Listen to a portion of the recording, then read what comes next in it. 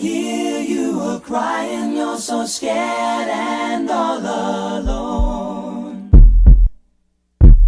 Hangman is coming down from the gallows and I don't have very long.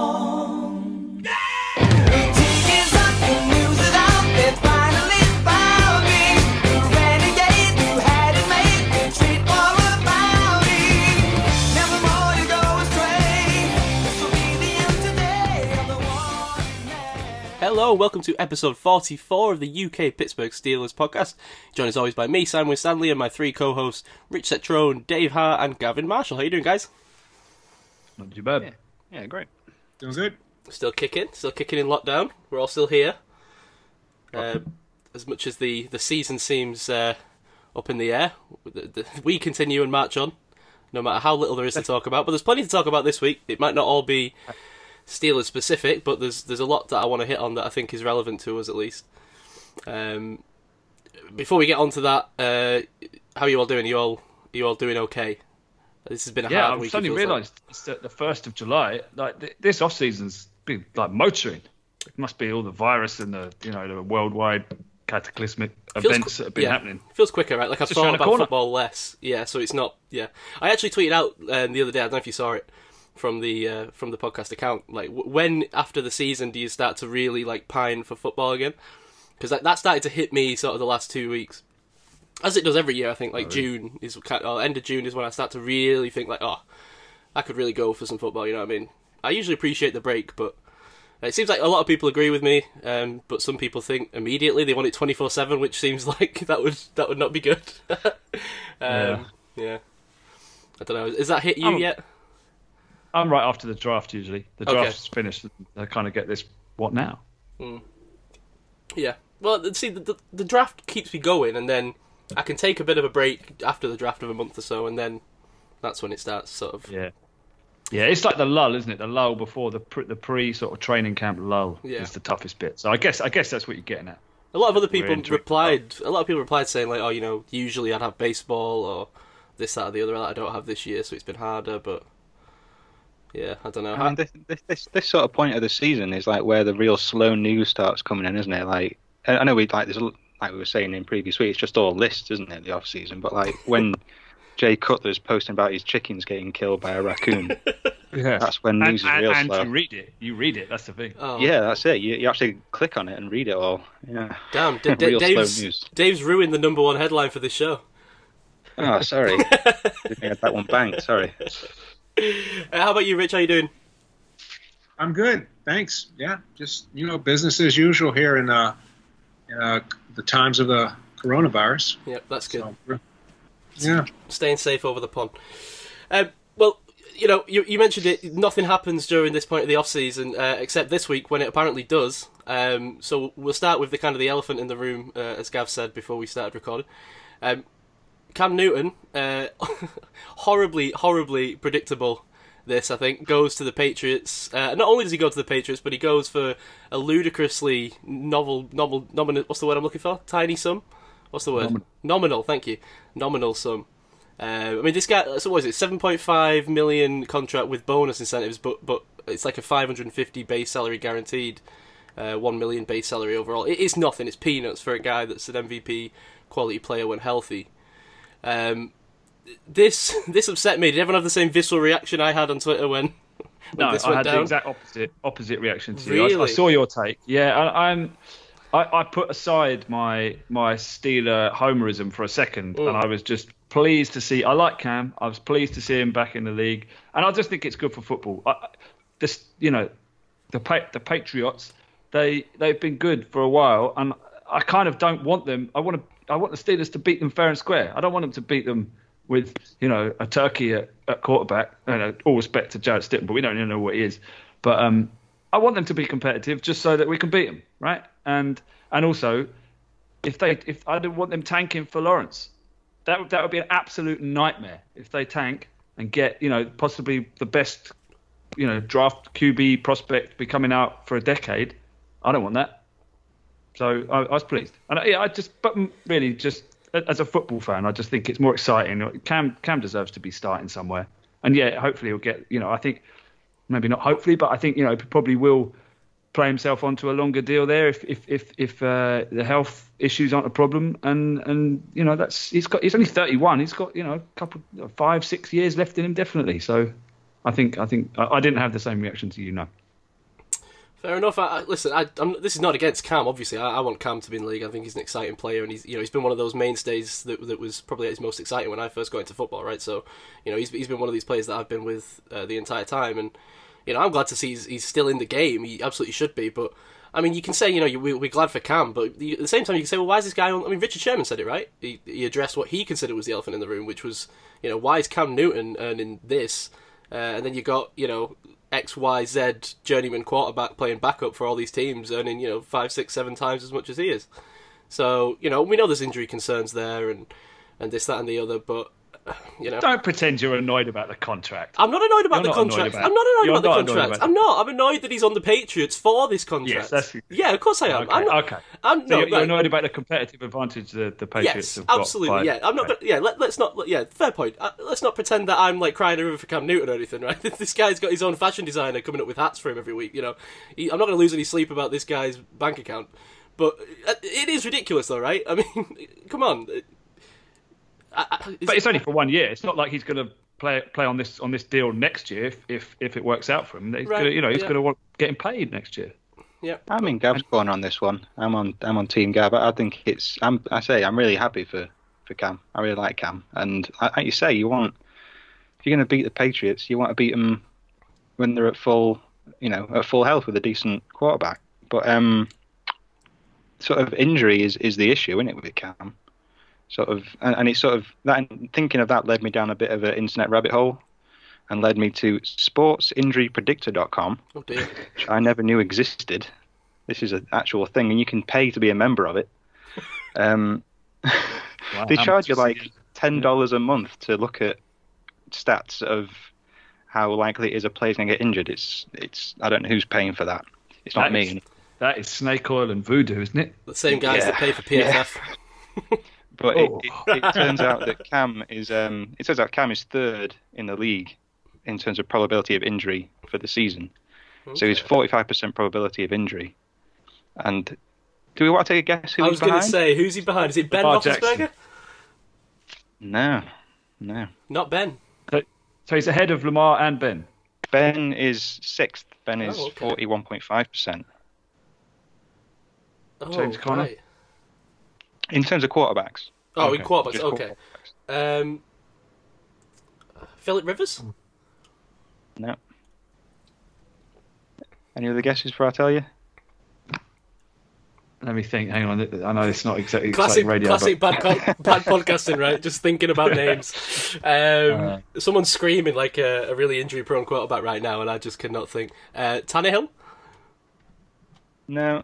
Aaron Rodgers. Number one was Josh Allen. Oh, I nearly said that. But why is Josh Allen?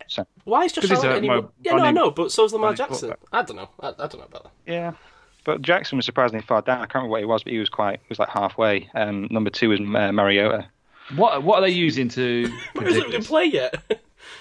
I don't know. I don't know. But it's but yeah. Mariota was number two, and behind him was at fourth was Derek Carr. So the Raiders would be screwed this season if they. But how come they can both be most up there and the most likely? They can't both be playing. You're gonna have to consult sportsinjurypredictor.com. Send them Dave, you've jumped the shark with this. Email. You've jumped the shark with this again. Parting fools and their money for decades. But no, like since 2012, he's had 3, 4, 5, 6, 7, 8 separate injuries, and one of them put him out for after week 2 for the rest of the regular season. So it's a high chance he's probably going to miss some time, if not, an old injury being brought up again. So who's to say that he's even going to be there for the full season anyway? So maybe they've made a good deal paying him, so they'll. Yeah. Listen, it might be a good deal for the Patriots. It's possible, but it's the Belichick factor that scares me. I mean, who knows what Cam Newton's going to be? He's got the talent, and now he's got Bill Belichick moulding that clay. It's a scary thought. Rich, what do you think of this? I think it's going to be real interesting to see how it plays out throughout the season because, Cam's, he improvises quite a bit. And, Belichick, without a doubt, I think he's the most, for lack of a better term, anal coach when it comes to being a stickler for system. Like it's his way or the highway, So it'll be interesting to see how Cam fits within that system. I don't know. I'm sure he's very grateful to have this opportunity. He's going to probably be on his P's and Q's for a while at least. But then, like plays break down sometimes, and he improvises quite a bit. So it's going to be pretty interesting to see how this plays out. Yeah, that's definitely true.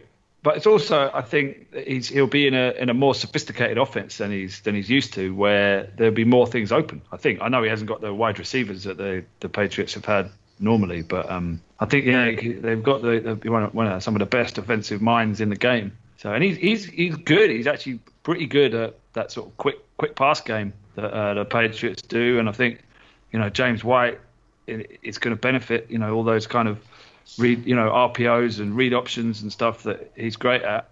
I'm concerned from a sort of Steelers playing them. It could be effective.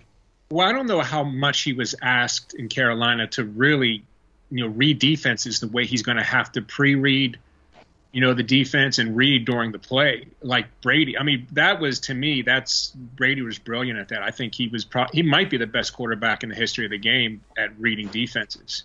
So, when you're used to that type of operator in your system, you kind of take it for granted after a while. I don't know if Cam's been asked to do that very often. Yeah, I think he's good. I kind of think about, the kind of breaking quick passes out to the flat and obviously hitting Greg Olsen. He hasn't got a Greg Olsen on the Patriots, so that's an issue. That kind of reliable every down target. I know Edelman's but he's a different kind of player to that. He's kind of more of an anticipation-based, breaking on routes kind of player. But I don't know. I think Cam is underrated. I think for that. I think he's more cerebral than people give him credit at times.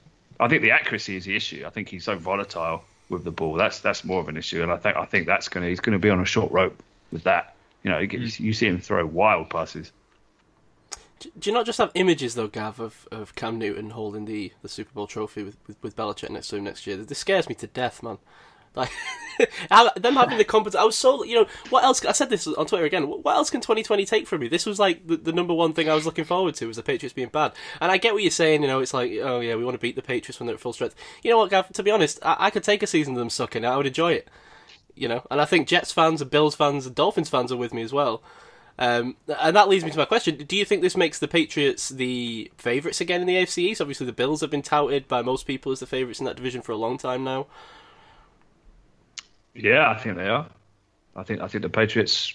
I think you can't count out Bill. I mean, it's fascinating to watch, isn't it? Without Brady there, but we've seen Bill do it with Castle there. So I think this elevates him above the Bills. I'm wondering if this is the NFL saying, like, there's going to be no seasons, so there's no fantasy football, so have this instead. This is your fantasy football. Brady and Gronk can go to the Bucks. Cam can go to the Patriots. This is your fantasy football. You can't have anything else. Just talk about I'm sure it's Simon's fantasy. No, it's not. No. Simon's nightmare. It is my nightmare, man. We got Gronk and Brady together again in Tampa, and now this. It's a living nightmare, but I don't know. All we need is Antonio Brown to go to the Ravens. Oh, God. But there's talk he might be on the Seahawks, right? Which is another bit of news, which we won't go into too much, but, I could see that happening. He's been training with Russell Wilson, but... I think to the Ravens, I think, I tweeted the other day, that would be like what you see, what most Steelers fans, when they confront Pennywise the Clown, that would be their vision. You'd suddenly be in the stands watching that AB score touchdowns for the Ravens. That'd be awful. Yeah, don't we play them near Christmas this year? Oh, God. I don't want to think about it. The only other thing I wanted to ask on the Cam front, I think the Steelers have been mentioned a lot, and I think we sort of poo-pooed it, and I think we were right to, probably, in terms of the prospect of signing Cam Newton as a backup. But then you kind of look at this contract and think, is there a way that maybe this would have made sense? And we've already spoke about that, so I don't want to get too deep into it from, specifically the Steelers' perspective. Gav, obviously you made it clear that, maybe it wouldn't be the best thing for the locker room and someone for Ben to, would he be able to hold that? But in terms of the rest of the league, I said, should this have been allowed to happen? And I don't mean from an NFL front office perspective. I mean more from other teams. I mean, why did no other team sign him? Did nobody else go out and think, bite the bullet. Someone sign him just so he doesn't play for the damn Patriots. Yeah. I mean, I heard some people saying that about Mariota. That was why the Raiders signed Mariota, to keep him away from the Chargers. So yeah, I don't know why someone didn't do that. Why didn't the Bills grab him? Yeah, man, the Bills, the Bears were a big one early on in the offseason before they went and got Foles. It's just it screams. It's so Belichick, right? You think of that gif where he sat there at the combine, just sort of with his little binoculars, chewing on some nuts. It's classic that. It's classic that, and you got to give credit to him. This is why he's one of the best coaches of all time. He sits there and patiently waits for these kind of things to play out, and usually ends up with a steal. But it's infuriating, man. It's infuriating. Did I read right that they made the offer a while ago, and Cam's been mulling it over, and now he's come back and gone, yeah, all right, I'll do it. Did I read that, or did I dream that? I'm not sure. I haven't heard that he did necessarily presented it to Cam early. I mean, they might have done. I heard that Bill was interested early, but wasn't interested at the going rate, so waited. I mean, they might have done. Who knows? But they basically just offered him the vet minimum, haven't they? That's what they've done. More or less. The vet minimum and a load of incentives. So yeah, he probably did think, I'll get a better offer, and then no one's come calling. So suddenly the Patriots do seem like a more appealing, opportunity to start on a winning team. Yep. And this, and also the Jameis contract. If Ben goes down this season and we face another season of Mason Rudolph, and we go through the same roller coaster we did last year, we are going to hear it from Steelers fans. I'm just putting that out there. Whether the Steelers could have done anything about it, I mean, who knows if either of those players were even remotely interested. But either way, you can't do it again, right? We pulled off magic last year. With salvaging the season, the D salvaged the team, essentially. I don't think that would happen again. I think it would just collapse if Ben can't play and they don't bring anyone in. We could be, rather than talking about, Brock Purdy or Trey Lance, we could be talking about Fields or Lawrence. Oh, no, don't go there, Gav. Don't go there. I don't know, I'm just saying, I think the Steelers will be, pundits will have a field day destroying this front office if Ben goes down and we're struggling again this season with the quarterbacks that were available to us. So it's just worth thinking about. Not 16 minutes after Cam was signed, the Patriots were back in the news again. Remember when they filmed the sideline of the Bengals? So this was the real reason why they signed Cam Newton. Exactly right. It's all about PR with Bill. So it turns out they got... I don't know what exactly the fine was. I didn't jot that down, but the main thing... $1 million, wasn't it? $1 million, yeah. So, pocket change for Robert Kraft, but... the main thing is they lose a third-round pick for filming the sidelines of the Bengals, which I always found to be ironic. It's funny that they filmed the sidelines of the worst team in the league that season. We spoke about this when it happened, I think, and I think people have generally forgotten about it and written it off as a kind of an innocent mistake, but, it's just another chapter in the, quote-unquote Cheatriots dynasty that people want to talk about. Yeah. And basically forgotten until 2 minutes in April 2021 when Rich Eisen says, and this is the pick where the Patriots lost because of the video. And that's it. Everybody's forgotten. I don't know. Do you think this was fair comeuppance? Rich, do you want to go? You go. Oh, I don't know. I think it could. I think based on their track record and what's already been proven, I think that it should have been stiffer than that. I think it was a little slap on the hand. Yeah. I mean, yeah, it's gone from Spygate to Deflategate to this, and I was a little bit surprised, actually. I mean, I guess there was internal investigations, I suppose, that ruled that it really was more of an innocent mistake, and you could buy those or you can't, but that's what the NFL, I think, decided, and it was more. And they also got banned from doing any recording for their own team, like document whatever they make, during game days for the next year. So fake documentaries. Yeah. So not like fake documentaries anymore. Yeah, some poor guy in the social media team for the Patriots has lost his job, no doubt. That's the real the real issue. But yeah, is it cynical to think that they signed Cam Newton just to cover this? To be honest, I don't think they really care. They're just barefaced. They don't care. Yeah. Let's face it. It's one of the worst sort of cheating things since the most embarrassing one since the Falcons pumped in crowd noise. Yeah, that was embarrassing. The only other thing obviously the other big thing in the NFL story this week is the fact the preseason's been cut in half. We talked about the Hall of Fame game being cancelled last week. Now the preseason's been cut in half. Insiders are already saying don't even expect this to be the extent of it. I mean, we could be looking at no preseason. We could be looking at no season, frankly, the way things are going. Who do you believe here? Because on one hand you've got that, and then on the other hand you've got the Steelers saying they're expecting to have some fans in the stands. Like, who do you believe here? Does it depend who you vote for? Like, what's going on? I don't know. Rich, what's the feeling near you? Are people expecting football where you are, or are they expecting...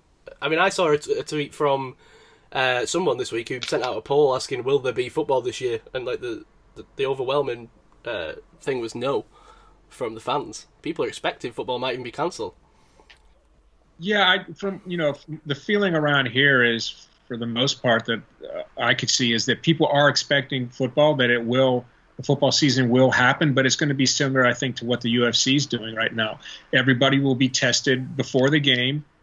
There will be no fans in the seats, and if you do test positive, of course you're not going to be able to play the game. In fact, I've been seeing articles lately saying, how are they going to handle the coronavirus if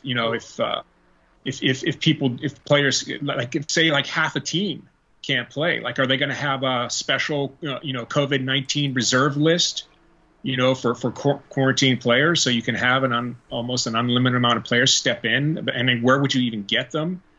And what happens if the team just can't fill a roster for a game? There's a lot of questions, but as far as the feeling is now, the feeling is that they're going to figure it out and they're going to work something out. But there will be a season, hopefully. Is this how Landry Jones finds his way back into the NFL? It could be. He'll be starting in the Super Bowl for the Patriots, no doubt. Even if they do allow fans in, I've heard talk of them having to sign waivers to be allowed into the stadium. And even that's going to be a logistical nightmare. How do you sign something with physical contact? I don't know. Yeah, I guess you could click a box before you go. Yeah, I suppose it's digital. Yeah, but I think if there's only 2 pre-season games, I mean that's a massive shake-up for the league in itself. Yeah, I mean, how different that's going to be. The Steelers usually play their starters for one quarter of a game, but then the rest of the time it's kind of evaluation. But the Steelers have got some serious questions on offense they need answering, and they need those pre-season games to work things out, right? The O-line needs to be worked out, and Big Ben needs time to get back into rhythm. The kind of wide receiver core has changed. We need to have, Ebron needs to be worked in. McFarlane needs, snaps to work out. Running backs, you need to get them, rookie running backs, you want to get them going early because they don't have long. So you want to get them going fast. So, the pre-season is the time to kind of test those guys out, find out what they can do in game. I mean, the D is kind of more set. But again, that's the chance to find out what UG3, Cam Sutton, Justin Lane, Buggs, Highsmith, Antoine Brooks, and Wormley. Those guys will need to sort of show what they can do. So it's tough, but every team's going to be going through this. And then what effect is it going to have, on cuts? Maybe teams are going to misevaluate and going to cut players that they shouldn't be cutting, and maybe there's going to be some bargains out there on waivers to be had. So it's going to be interesting. There's going to be a lot of ramifications. Yeah, absolutely. It's going to be... I would hate to work in logistics or scheduling or any of that stuff in the NFL right now. It would be an absolute nightmare. And, not to take it too far away from football, but this is a week where it's really hit me, as in the UK at least, we start to kind of at least initially, try and move out of this kind of extended lockdown we've been in, and we're opening up in a couple of days, supposedly, Publix venues and, pubs and things like that. I went to a wildlife park the other day, right, for something to do, and it was shockingly busy, I found. It was like a load of people hanging around, and it kind of hit me for the first time. This wasn't just going to be, one day it's lockdown and coronavirus, and the next day it's over. This is still unenjoyable, because all the kind of, so many different things were closed and people were just so wary, and there's massive lines to get to toilets, and it's nothing that's a major issue, and it's all small in and of itself, but when you add it all up, it really made me think, I still don't want to go and do stuff. I still don't want to go anywhere, because it just feels kind of depressing to be in and around all these areas. And this is what got me thinking about football, right?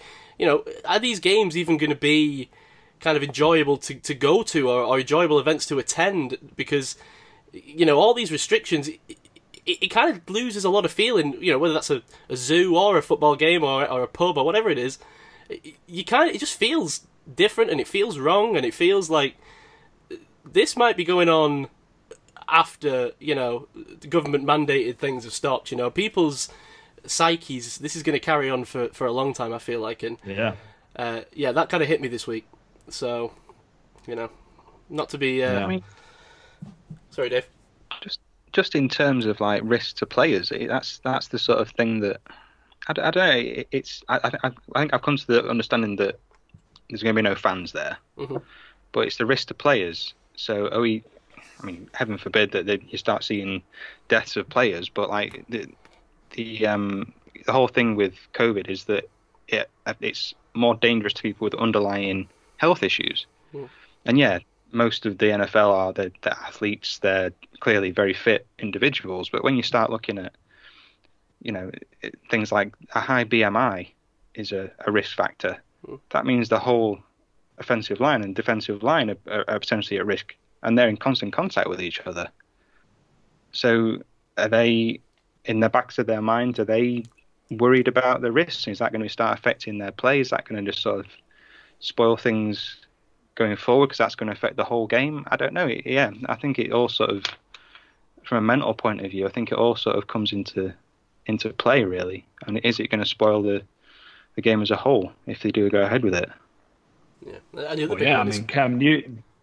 Sorry, I was saying Cam Hayward actually said, didn't he, the other day that he's got doubts about playing, whether he should play or not.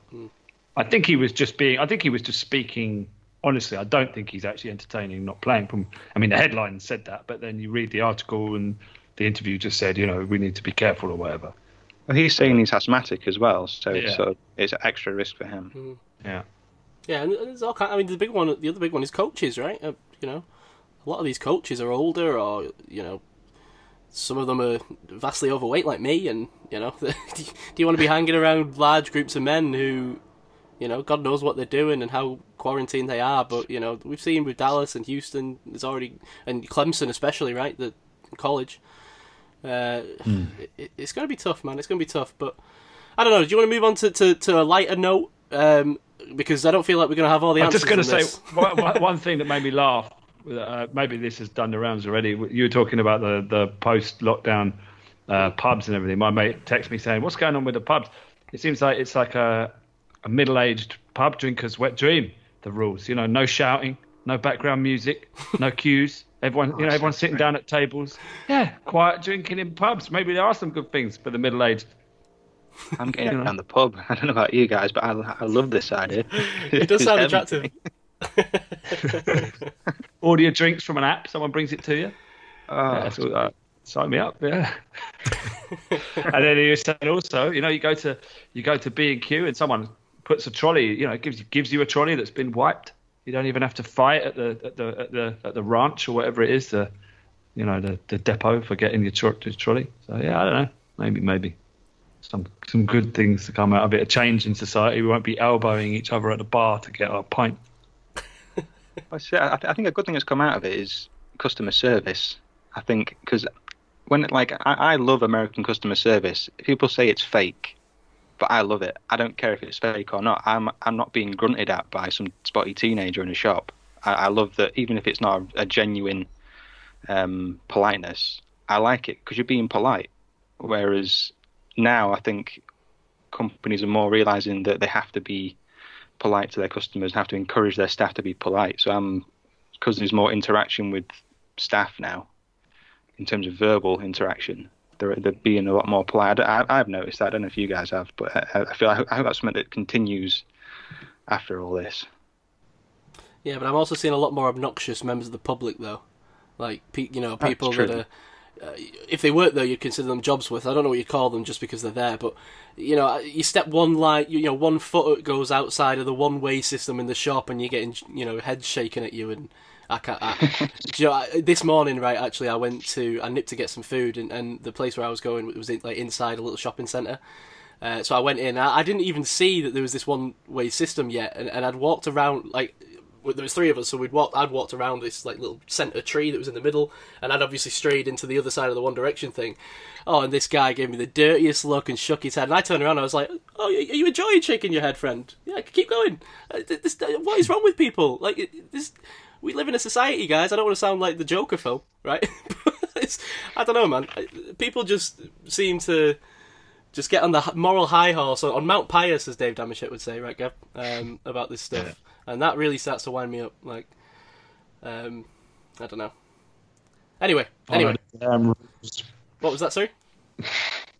Follow the damn rules. Oh, come off it, Gav.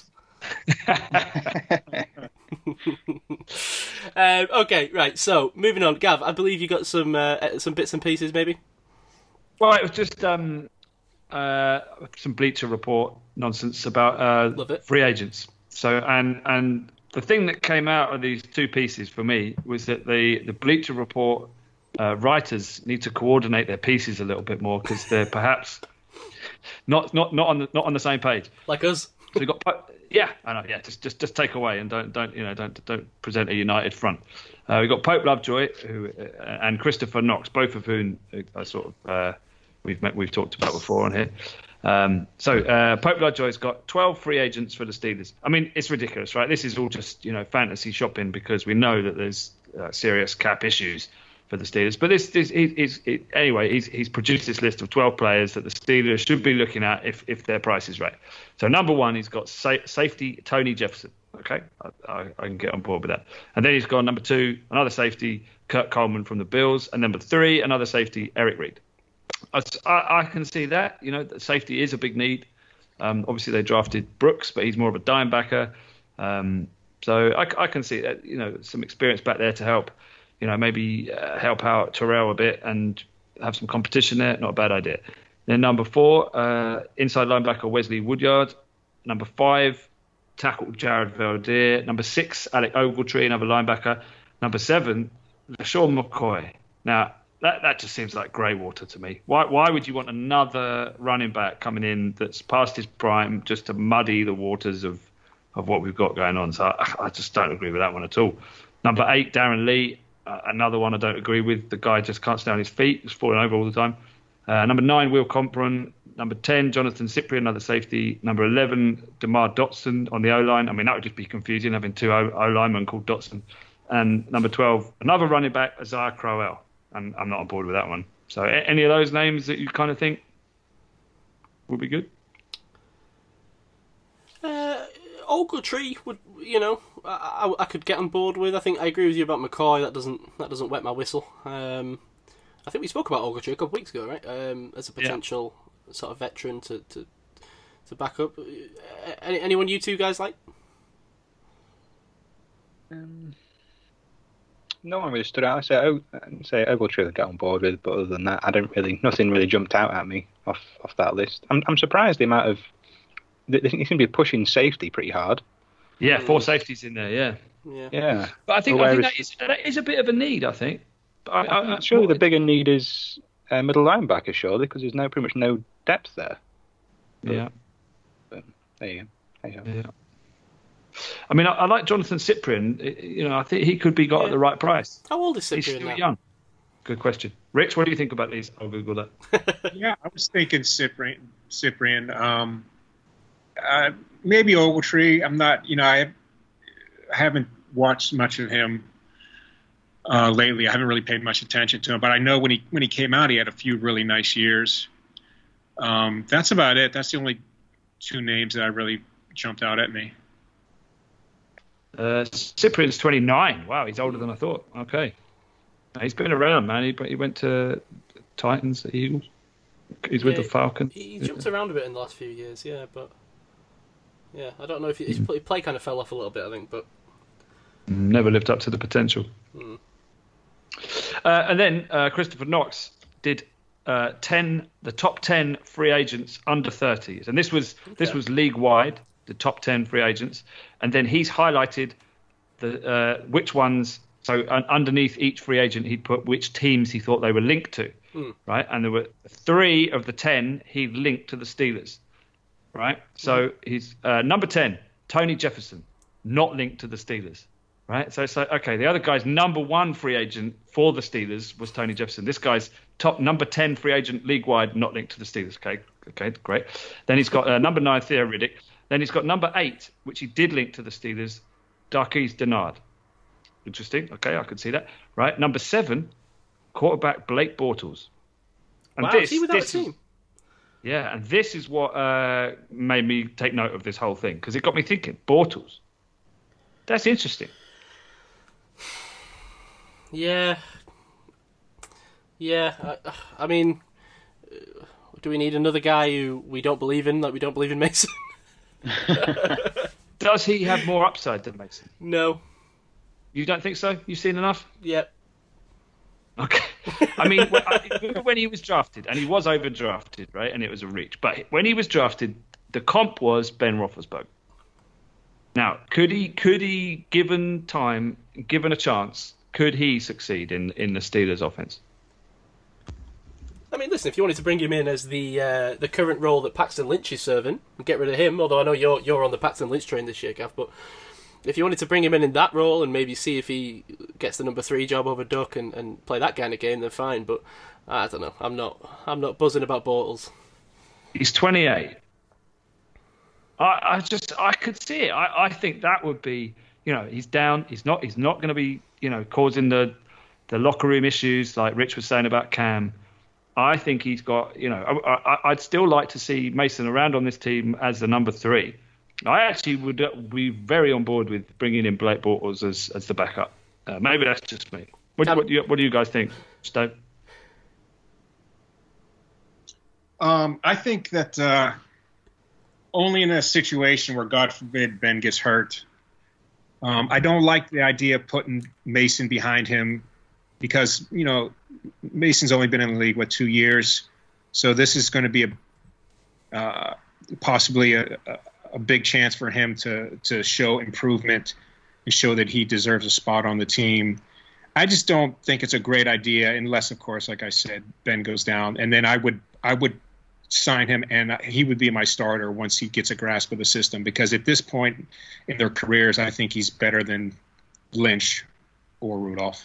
Yeah, well, that's my point. You keep Mason around to develop him for the future, but Blake Bortles would be your insurance policy that you can keep playing the same offense. You can rely on the defense. We've seen it before. We've seen, the Jags when they beat the Steelers that year with Bortles.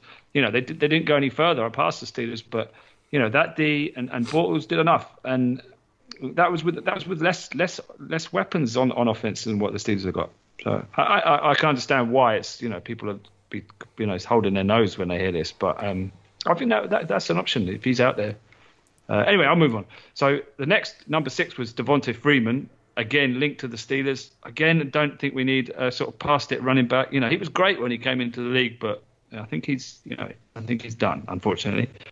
Number 5, edge Marcus Golden. Number 4, Logan Ryan, quarterback. Number 3, Alec Ogletree, again not linked to the Steelers, so like talk across your desks, guys. Like, what's going on? Number 2, edge was Jadeveon Clowney. Well, he's number 2. Did you see the? 1. He's not.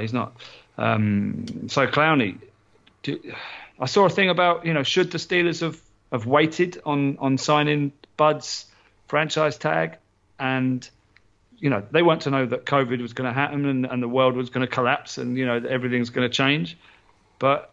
If they had waited and you could get for similar or possibly less than what they're paying Bud, would you go for Clowney? It's an interesting idea. I don't know that he serves exactly the same role. I don't know that he's the same kind.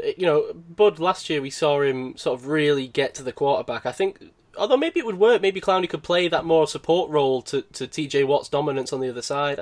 I don't know. It's an interesting idea. I kind of get what you're going for. It might be a little bit too coy though. A little, what I mean, like you say, they weren't to know that COVID was coming, but maybe that would have been a little bit Belichickian. I'd love to have seen it, man. As much as I like Bud, I mean, the kind of, the all athletic speed rusher. Yeah, I don't know. I mean, I'm glad they signed Bud, so it's difficult, but, Clowney's out there. Dave right stood Dupree's number one fan. What do you think? Yeah, I'm riding with Bud. I don't know. I don't think there's much, other than the price tag, I don't think there's much different that he'd offer. I don't know. Maybe I'm wrong. I don't know. I've liked Bud since he joined the team, and it's sort of been a gradual thing. And yet, obviously, people were pretty down on him, calling him a dud. But last season, he showed himself to be the stud. He's been let loose now, and I think you've got to follow that up. I don't see a reason to sort of move away from him at the moment. If we're talking a season down the line, maybe, but at the moment I don't see much reason to move away from him. Maybe I've got my blinkers on a bit. I probably have, to be honest. Yeah. I just wonder whether who would more likely take a long-term restructured deal out of those two, because obviously Bud plays this year. I think they can franchise tag him again, right? But that's probably might be a little bit too expensive though, even to do that. Yeah, even with, but that's probably it. I think Bud's going to want to test free agency, whereas Clowney, he's kind of tested free agency. He's done that. I think he now wants this. This is his time of his career where he needs to settle down and try and win a Super Bowl, right? And try and kind of put some kudos on his resume that was kind of all potential in the draft, and he's never really lived up to that number one spot, has he? Yeah. I don't hate it, I think it's an interesting idea. I think Clowney originally was betting to get paid a pretty substantial, probably more than Bud Dupree's got, right? That's what he wanted, but obviously the market hasn't been there. He's comfortable waiting. We'll see what he ends up getting. I don't hate the idea, though. I mean, yeah, I'm a little bit split. Now, if he does go to the Patriots, that would sicken me. Yeah. I don't want to see that, but they can't afford that. They've got less cap than the Steelers. Yeah. So number one, Larry Warford. Larry Warford. Oh. So that's he'd cost too much, I think, for the Steelers, but that would be really exciting to get him. But it's not going to happen. So anyway, I thought it was a bit of fun. Yeah, certainly. We can clip that out and replay it when the Steelers sign Blake Bortles in week 4. Do you know what a surprise that Gav's championing the sign of Blake Bortles, but when I brought up Cam Newton, that was a ludicrous suggestion. No, I was fully on board. I was on board with Cam. It was Rich that was. Was it? I could have sworn you were against the Cam signing. Okay, sorry. No, I was up for it. All right, I'm attacking you, Rich. Yeah, it was me. You've allowed this to happen. The first time you said that, I let it slide, but no, not this time. You said it twice now. Well, I'm just so used to you being the one that's sort of shooting me down. You think I'm a curmudgeon, don't you? That's it. Well, yeah. That angry old guy getting annoyed at stuff. Speaking of angry old guys, Rich, how about the third part of our draft series? With that kind of lead in, how could I decline? Okay, so this is part 3 of the coverage of the draft, focusing on the quarterbacks and specifically John Elway. So I think when we left off, the Buffalo Bills had just picked Jim Kelly, which turned out to be, of course, a great pick for them. The Patriots picked next, and they're interested in Elway. But Ernie Accorsi, who, if you guys remember, is the GM of the Colts at that time, he refuses to trade to a team in his division. So he's not going to make that trade. So the Patriots take Tony Eason out of Illinois at 15. And it was interesting because I saw an interview with the coach. I think it was Ron Meyer at the time, who is really – it's interesting how the draft has changed so much because Ron Meyer didn't want him. He just thought he was too frail. and he actually ended up being right. But let's see. No relation to Jacob Eason, right? I don't think so. Yeah, I don't think. I just googled that and it said should not be confused with quarterback Tony Eason. So no, just a coincidence. There you go. Okay, so no quarterbacks were taken in the next 8 picks, including the Steelers at 21. They passed on Marino. If you read Dan Rooney's book, he loved Marino. He absolutely wanted the Steelers to take Marino, but his dad, Art Rooney Sr., felt like he did when the Johnny Unitas situation came up. He wanted to have the coach make the final call on who he's drafting. So at that time, Chuck Noll wanted to rebuild the defense, and he wanted to do it with a player that was similar to, that he thought would have a similar impact to Joe Green. He wanted to build from the defensive line out. So they took Gabe Rivera. And Gabe Rivera had a lot of potential. If you see any films of this guy, he was big, he was strong, he could tackle, and he could run quarterbacks down. Like, he had some nice speed for a guy of his size. I mean, he probably would have had a really great career with the Steelers, but tragically he was paralyzed in a car accident, and I think he only played 3 games, something like that, with the Steelers. So let's see, the Cowboys are going to pick next. Oh, actually, the San Diego picks next. They take a DB. The Cowboys pick next, and they tried to make a trade with Baltimore a few weeks before. They wanted to trade their starting quarterback, who was Danny White at the time, who also was their punter. You know, you don't see that very often, but he actually was a really good punter. I thought you might like that, Simon. But the trade falls through, and it doesn't happen. So the Cowboys ended up taking Jim Jeffcoat, who became a pretty good defensive end for them. So let's see, at 24, the Jets take Ken O'Brien, who comes from. It's interesting because they passed on Dan Marino, and they take a Division II quarterback from California Davis. I mean, that was the show, really points home how strong there was a concern about taking Marino. I mean, there was no. Yeah, I mean, that's a crazy move. I mean, he had a fairly decent career, didn't he? But what were they thinking? Yeah, exactly. I mean, it was a huge mistake, and I, it's easy to play, the second guess years later. But I mean, come on, you had a guy, Division I, great quarterback, and it's just O'Brien just. He didn't have the skills Marino had. So finally, 3 picks later, at 27, Dan Marino's drafted by the Dolphins. And to round up the draft, the final pick of the first round, the Redskins draft Hall of Famer Darrell Green, who is just a phenomenal player. One of my all-time favorite players. I don't know how much you guys know of him, but he consistently won the NFL's fastest man competition. He played 20 seasons with the Redskins, and he played to the age of 42. Oof. This is a starting corner. This isn't a corner that got older and they moved him to safety or they kept him on special teams. He started till the day he retired at 42 years of age. This is amazing. I mean, I've never seen anything like it. I don't know if we ever will again. That's one of the toughest positions in football. Yeah, speed, one that relies on speed, like you say. Yeah, exactly. Yeah. So what ends up happening after all these trade offers that either Robert Irsay, who was the owner of the Colts at that time, or Ernie Accorsi declines, what ends up happening is just amazing. Edgar Kaiser, who's the owner of the Denver Broncos at that time, had a relationship with the Colts owner, Robert Irsay. So they get together and they decide to go to Las Vegas and have a meeting about a trade, right? So it's just the two of them. Like Ernie Accorsi and the Colts coach at that time, Frank Kush, had no idea this was even happening. I mean, can you imagine this happening today? So they go to Las Vegas and they hash out a trade, just the two of them. So the trade was the Broncos got John Elway, and the Colts get the Broncos' first-round pick the following season. They get backup quarterback Mark Herman, and they get the the Broncos' first-round pick for that draft, which, if you guys remember, was guard Chris Hinton, who ended up having a really good career. I don't think he made the Hall of Fame or anything, but he was good. He was a really good, solid guard. So after all that, of course, he's just fed up with it, and he resigns after that season. After the 83 season, he can't take it anymore. He resigned.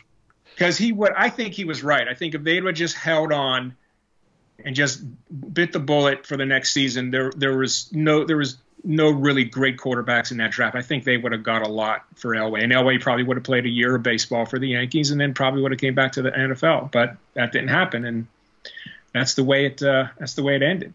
And I looked up you want to know, Gavin, who the quarterback was for the Colts when they made that when they drafted Elway, and it was Mike Pagel, who was he was in his second year at that time. They drafted him, I think, in the 4th round the year before. Right, so he was kind of a bridge guy. They weren't really all in on him. Right. Exactly.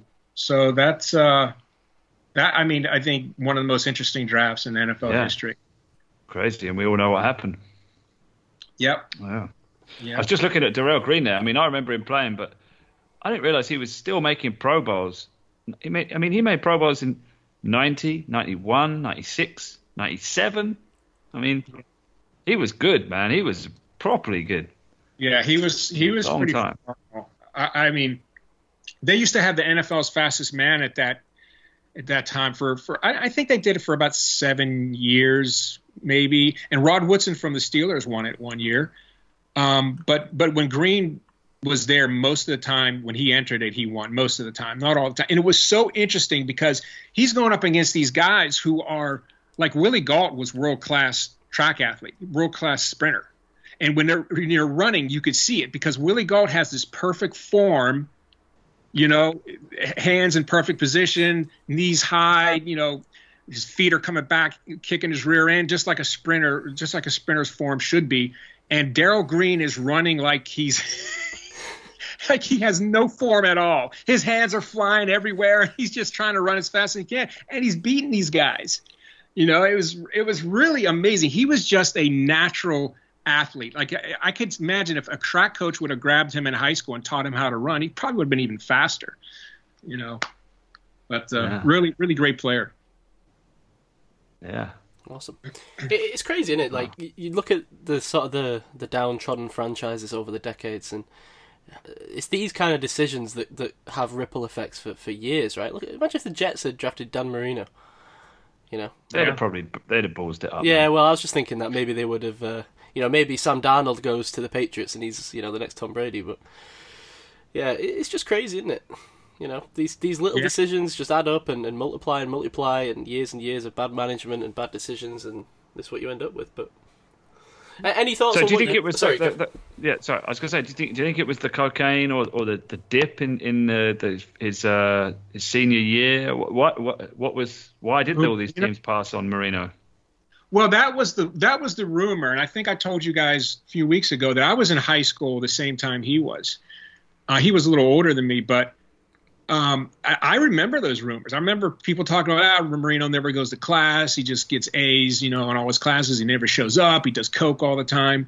And, the Steelers investigated him because they were interested, and they couldn't find anything. And, I've seen interviews with Jimbo Covert, who was his, he's a Hall of Fame tackle.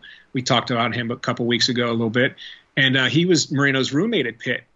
And he said, no, we absolutely, neither one of us ever touched that stuff. So there were rumors that were strong enough out there at the time that scared these teams away. But, they've never been proven, or they never were proven at that time, and probably never will be. So, it's possibility that they were just rumors.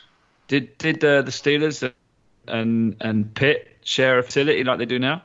Were they in the same buildings? At that time, no. I think at that time, Pitt had their own field. They were using and had their own facilities. And then when that field closed down, and for the life of me, I can't remember. I can't remember the name of the field. But I saw Tony Dorsett play there when I was a kid. I remember. But no, they weren't sharing facilities at that time. Is he the greatest Pitt Panther or Darrell Revis? Who is there? Who do they hold up? I'll be honest. I don't know that much about the Pitt Panthers. You probably know a bit more than me, or like growing up, or during that time. Who is their kind of their best players to come out? Who's their greatest alum? It must be Marino. I would say it'd probably be Dorsett or Marino, one of those two guys. Right. I mean, they've had some great players. Hugh Green came out of Pittsburgh, who was a defensive player that a lot of people across the country thought should have won the Heisman. He was just so dominant, and I think the Buccaneers ended up drafting him, ended up having a good NFL career. But I would say if you're going to look strictly at how their careers turned out in the NFL, you'd have to probably go with Marino or Dorsett. Probably Dorsett because he won the Super Bowls. Mm. Yeah, I mean that's the only stain on Marino, really, isn't it? He never got over that bar. It's a shame because he's what a player. I mean, I used to, I think he is responsible for a lot of what happened in the UK with people getting into the NFL. I mean, he was, when it first started in the 80s, he was on, and it was just amazing what he was doing, and a lot of people fell in love, and that's why there's a lot of Miami Dolphins fans in the UK. It's because of him. Oh, I didn't know that. Wow. Yeah, that's right. Henry Hodgson from NFL, who now is director of international affairs. He basically, he was one of those guys. Got fed it, like me, was watching on Channel 4, and now he's running the department for the NFL because of Dan Marino. And he always tells that story, right, about how you should never meet your heroes because he actually met him and he was a little bit a little bit weird, a bit strange, but more concerned about how he was going to be portrayed in an interview than actually talking about anything. I imagine that like Dan Marino in Ace Ventura. I imagine it's like that when Ace got that kind of weird. I'm wondering on the whole cocaine thing. I know it's a bit of it's a entirely different industry. But I remember reading Lemmy's autobiography, Lemmy from Motorhead, and it's called White Line Fever. If you've not read it, it's a great read. Go and read it. But I remember him saying, "You can't play the amount of dates I played in all these countries by being high on life. You need something to get you through that." And for him, it was cocaine and speed. So is there an element of that to it, maybe? Is that a part in it? And I don't know. One of my former bosses, I used to work for this guy that was part of, he was part of the Divine Comedy, right? So that was, you probably haven't, none of you have probably heard of that band, but they were quite big, like late 90s, and he was the guitarist for them. They toured, they toured with U2 and stuff. They're a big Irish band, and I don't know if you remember Father Ted, but that song, the theme song of Father Ted, that was them. That was their song, which Father Ted used. Now everyone knows it from Father Ted, but actually it was Divine Comedy, and they had like some big hits back in the sort of late 90s. He did all that, and he said on tour you'd always have a rock doctor, which was basically some dude that would just turn up, so-and-so's got he's hungover, he's come down off all the drugs, he's ill, he can't perform, he's in a bad way. The rock doctor would turn up, briefcase, like, here, take these pills. They give you like an injection with a load of vitamins and all these other things. And literally, he said the guy, it's all this stuff is as illegal as cocaine or whatever. It's just completely like illicit drugs, right? But you just pump you full of stuff, and suddenly the guy's up on his feet and he's raring to go and he's ready. Like everyone needs a bit of a rock doctor in their life. I think we should have access to this as well. I need it. Sometimes maybe on a Sunday night I've been watching some football, feeling a bit ropey on a Monday morning. I need the rock doctor. We all need the rock doctor in our lives. Send me a message later, Gav. I'll sort you out. Okay. Landscape gardening has never been the real income maker for Dave. Any ideas what the next intrepid exploration into the history books is going to be, Rich? I have not decided. Okay. The mystery remains open. Keep the whistles wet. I think it's better that way, Yeah. I'm sure it'll be dropped on us like a surprise one day, and we'll all be excited. Well, thank you for that. That was fun. I enjoyed that. Dave, kebabs. Bring us some, please. We're not on kebabs this week. We're staying on football. Oh wow. Now, it's sort of football from a UK fan's perspective. Now, whenever you meet someone who is not a part of that sort of world, they've maybe never watched the NFL, or they've sort of got a passing interest in it, and they find out that you are a fan of a team, or you watch it a lot, or whatever, you're often asked, or I'm often asked anyway, why did you pick that team, or how did you come to settle on that team? And you have that well-rehearsed answer in your head that's ready to be churned out because you've said it about 1,000 times to everyone who asks you. But it made me sort of question, like, what if I didn't? What if I didn't pick the Steelers as my team? Now, I've got a bit of a soft spot for a couple of teams that when I first started watching, I used to watch maybe 3 or 4 teams quite a bit, and Steelers were one of them. But I also used to watch the Saints as well, and the Rams a bit, and it just sort of, I continue to sort of have a passing interest in them, and the Giants as well, because a friend of mine's a Giants fan. Just sort of, there's a soft spot there. So I'm wondering, if you guys weren't Steelers fans, I'm quite interested to hear what Richard's got to say on this. If you weren't Steelers fans, who most aligns with your sort of, I don't know, with your way of life? Who would you end up being a fan of? Well, I'll go first. So, by rights, I should be a Cardinals fan because, well, that or if Salt Lake City had a team, because I've got family in Phoenix and Tucson and in Salt Lake. But when I was getting into the NFL, which was in the sort of mid to late 80s, the Cardinals were in St. Louis still.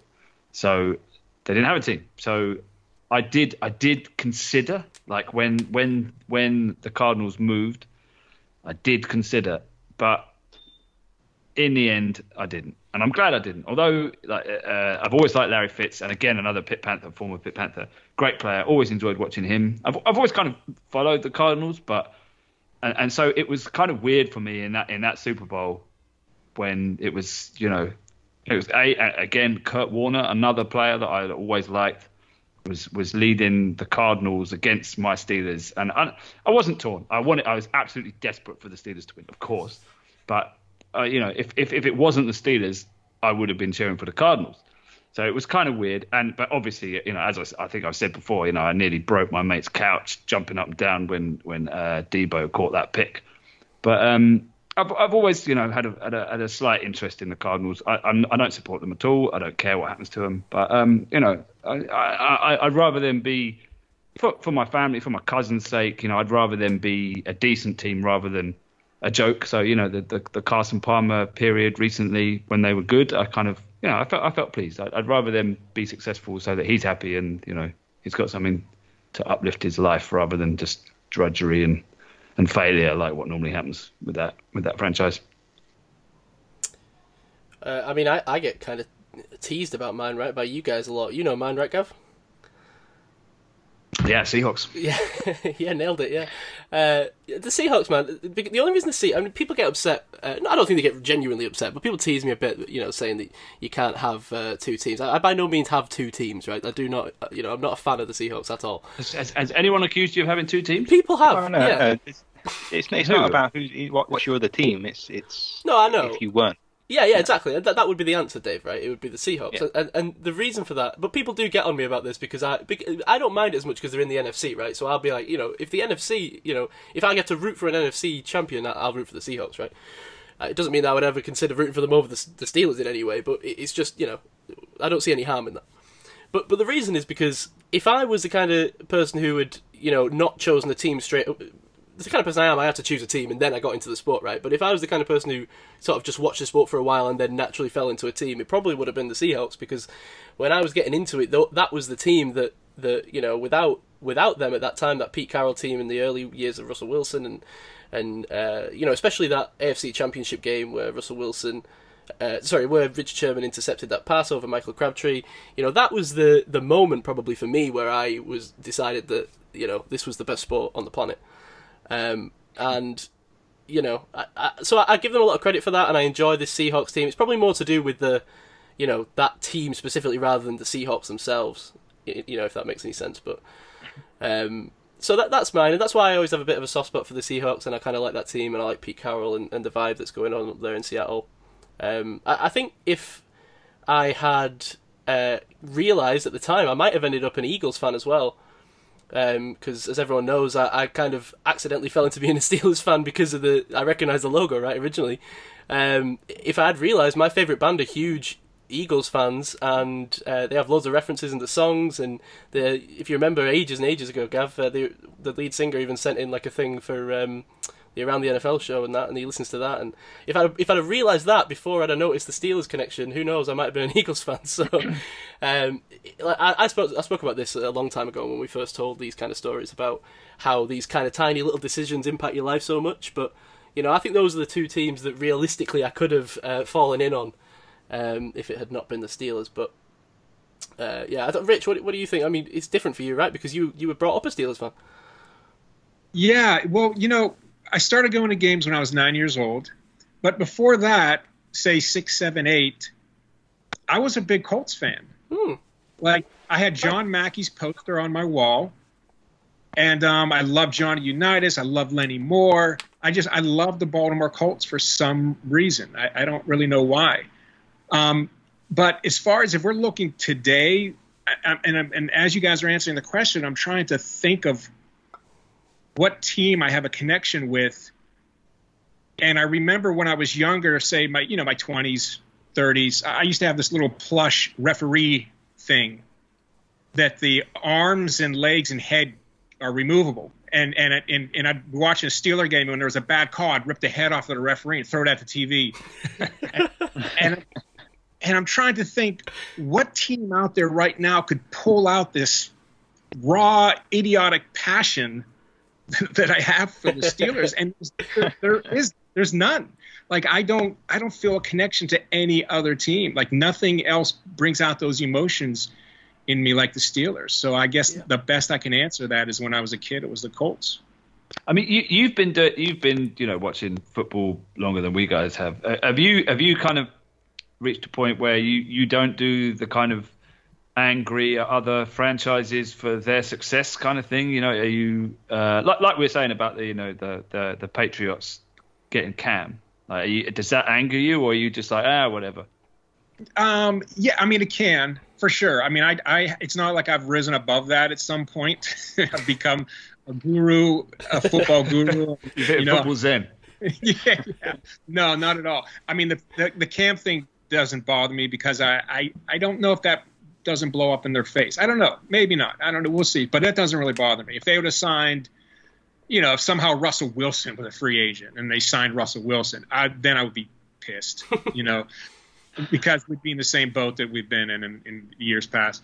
But, no, I'm not above that, Gab, unfortunately. I still get fired up. It's not to the point where I'm going to throw referee toys at the TV anymore, but I still definitely I have that in me. What about wishing ill to Ravens teams or Browns teams? You kind of rooting for injuries, or no, I never.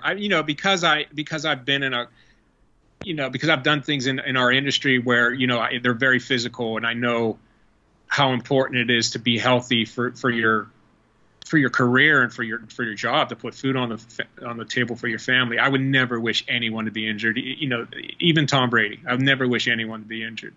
Sure. So it definitely doesn't go that far. Or just misfortune maybe. So I don't know. Oh, I'd like to see guys get cracked good. I'd like to see T.J. Watt come around the end and crack somebody real good, and maybe they go out for a few days. That'd be all right. Yeah. Yeah, you can't. Their general manager gets arrested for doing some drunk driving. Solicitation. You cheering that on, or are you above that? I don't know. I probably waver somewhere in there. I don't really like to see bad things happen to anyone.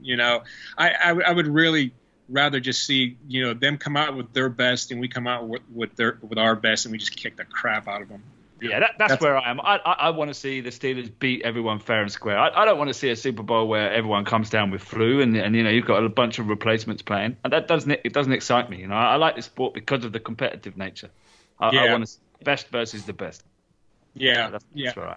Yeah, I never understood that. It's like you guys play some video games. It's like these kids these days on video games, they have these cheats where they lock in on guys automatically, and you don't even have to be good. You did the computer or does everything. It's like, I don't know how you could enjoy that. Like, how could you get anything out of that? Yeah, aimbots. Yeah, awful. Yeah. I think the only other team I can get on board with would be the Bills, just so I can like chokeslam people through tables. That's a bit of me. That is. I love that. You are a bit of a Bills fan. Yeah. My brother's a Bills guy. Yeah. I think it's a certain type of fan in the UK that wants the Bills to do well. It's kind of a blue collar dude like yourself. Meathead. I could see Dave around like a fire and in the snow and elbow diving off RVs through tables. I could see it. That's very much his vibe. I'll do that in a Steelers jersey quite happily. I'm happy to do that. It takes a special team to lose the Super Bowl 4 times.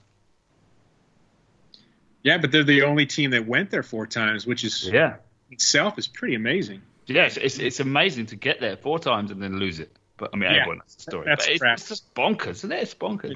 Yeah, it is. Yeah. I mean, you think you'd win one by accident in 4?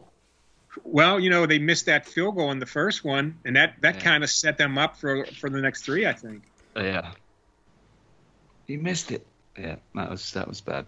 Well, Rich, from your perspective, being a bit different from ours, what do you think of people having, I don't even consider it a second team, frankly, but, teams that they kind of maybe find themselves rooting for outside of the main team? Do you have, like, major issues with this? Or because a lot of people seem viscerally angry by this. I never understood that. I don't have major issues with it. I think it's weird when people were born and raised in Pittsburgh and their favorite team is someone else. I mean, honestly, I haven't met too many people like that. I mean, I can't even remember. I'm sure they're out there, but I don't even remember meeting anyone like that. But I mean, and there's always those people that they jump from team to team. Yeah, whatever team is the dominant team at the time, that's who they're rooting for, and they just like winners. And you know what? That's not me, but I don't really get on people for that. Everybody has different things that floats their boat, So, I find that a bit weird. Yeah, man. I can't get on board with that. That's weird. That starts to annoy me at a certain point. You've got to take the rough with the smooth, right? Yeah. What's the saying? Smooth seas don't make smooth sailors. Yeah. Like you got to experience the pain before you can experience the joy. It's all part of the journey, isn't it? It's all part of the. You can't enjoy the high times if you've not experienced the low ones. Absolutely. That's what was so great about watching the Steelers as a kid, because I remember, they would just get destroyed some games. I remember I went to a game where O.J. Simpson I think rushed for like 240 some yards or 230 some yards against the Steelers and just destroyed them. And so to see them, build this team to this immortal team that is right up there with the greatest teams of all time. That journey was amazing. There's nothing better than that, in sports, in my opinion. Who's the best player you've seen play live? Is that OJ? Well, I mean, you mean other than the Steelers? Other than the Steelers, yeah. Away team. Well, I don't know. I saw Bart Starr play. I saw Joe Namath play. I saw Brett Favre play. I mean, Brett Favre's right up there. He might be one of the greatest ones I've ever seen play. Out of all the people that are retired, I'm saying. There's been a bunch. Yeah, OJ for sure. I mean, there's something special about watching a running back live, right? I mean, yeah. Again with obviously quarterbacks are amazing, but there's just something. I was lucky enough. We've seen Wembley games. I was lucky enough to see Adrian Peterson and LT play at Wembley.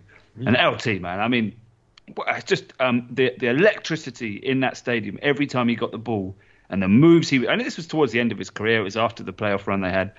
And it was against the Saints in that, and that was the season where they had Reggie Bush and they went on to win the Super Bowl. But the electricity in the stadium every time LT got the ball, and it was just, everyone was holding their breath as what's he going to do, and he just put a move on someone, and it was amazing. And I just can't imagine what it was like watching OJ. Well, and to me, that's why that's one of my favorite decades of football. The 70s was the running game. Because I'm the same as you, Gavin. I love running backs. I love to watch. I can watch, a great run all day over anything in football, a great sack or a great pass or whatever. I just love to see great runs. And that was, man, the 70s. If anybody really is into running backs, check out the ones in the 70s. Because back then, when you rushed for 1,000 yards, that was an accomplishment.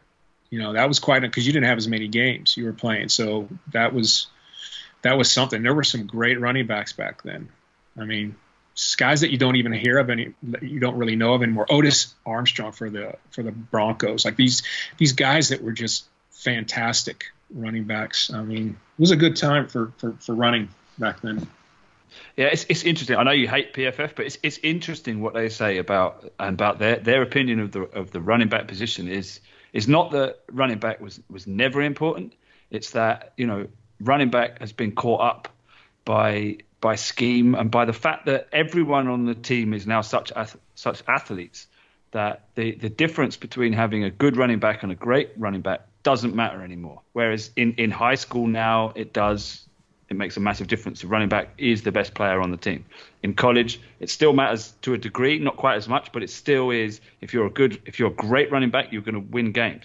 Whereas now in the NFL, if you're a great running back, the difference that you're adding to your team is marginal. It's minimal, right, because the defenses are all the absolute top athletes. So therefore the advantage is found in other positions. So that's why running backs become devalued. Because back in Jim Brown's day, he was absolutely, light years ahead of everyone else on the field. Whereas now you take, a Frank Gore and you take a Saquon Barkley, the real difference doesn't come in the running game. It comes in what you can do in the passing game, right? That's where you make an influence. That's where you make a real difference. You can be an average guy and still it's about what the line does. It's about the space it's given, because that's the only advantage. Being such a skillful player doesn't actually give you that much, which is why we're seeing the devaluation. So it's interesting to see what's going to happen with the Steelers, because we've got so many players now. We've got an AGM back there. What's going to happen? It's more about the line. It's more about who's going to solidify that blocking, that run game. That's going to make the difference. So it's almost like you shouldn't really be down on Connor for last year. It wasn't his fault. Like he's a great running back. He can do it. It's about what's in front of him. It's about the opportunities. It's about the scheme. It's about how everything else. So, right. Interesting changes. Well, yeah. The run pass ratio has completely flip flopped over the years. So at one time they were valued so high as well because of that was the game. Running was the game, so you had to have a great running back. And then, over the years, if you ran, I don't know what the average was, but say the average was 65, 70% in the 70s. And now you're running maybe, 40%, 35% now, during a game. So it's like that position isn't valued as high naturally because of the flip flop in the ratio of run pass. Yeah. Yeah, I think it might actually come to pass that this overcorrects itself and we see a bit of a return to the value of the running back. It wouldn't surprise me at all. I think people are starting to... I've said this for a while now, right? That PFF said, what was it? The most valuable players, and it was the redraft thing, wasn't it, Gav? Where no running backs were taken, or one was in the top, whatever it was, and I think one in the top 4 rounds, and I think that's where the this over reliance on analytics starts to get a little bit silly, because the difference that a Christian McCaffrey brings to a team is more than just what PFF is gonna try and highlight. But that's a conversation for another day, I think. Yeah, you've really opened a can of worms here. Yeah. It's what I aim to do. So for Christmas, it looks like we're getting Dave a Bills jersey and me a Seahawks one, and we're gonna have to track down an old Baltimore Colts one for Rich. Yeah, that'd be good. Huh? Yeah, and a Larry Fitzgerald one for Hey, I wouldn't argue with that. Give me the Fitzgerald Pitt Panthers one. Give me that. Yeah. Well, thanks for sticking around with us this week through all that's going on. Follow the show at UK Steelers Pod on Twitter. Follow me at Cy Wrote This. Follow Gav GM Boom Op, and follow Dave at This Is Dave Hart. Rich is Stunt_Batman Instagram, and we'll see you all next week. See you later. See you later. Cheers, guys. Bye. See ya.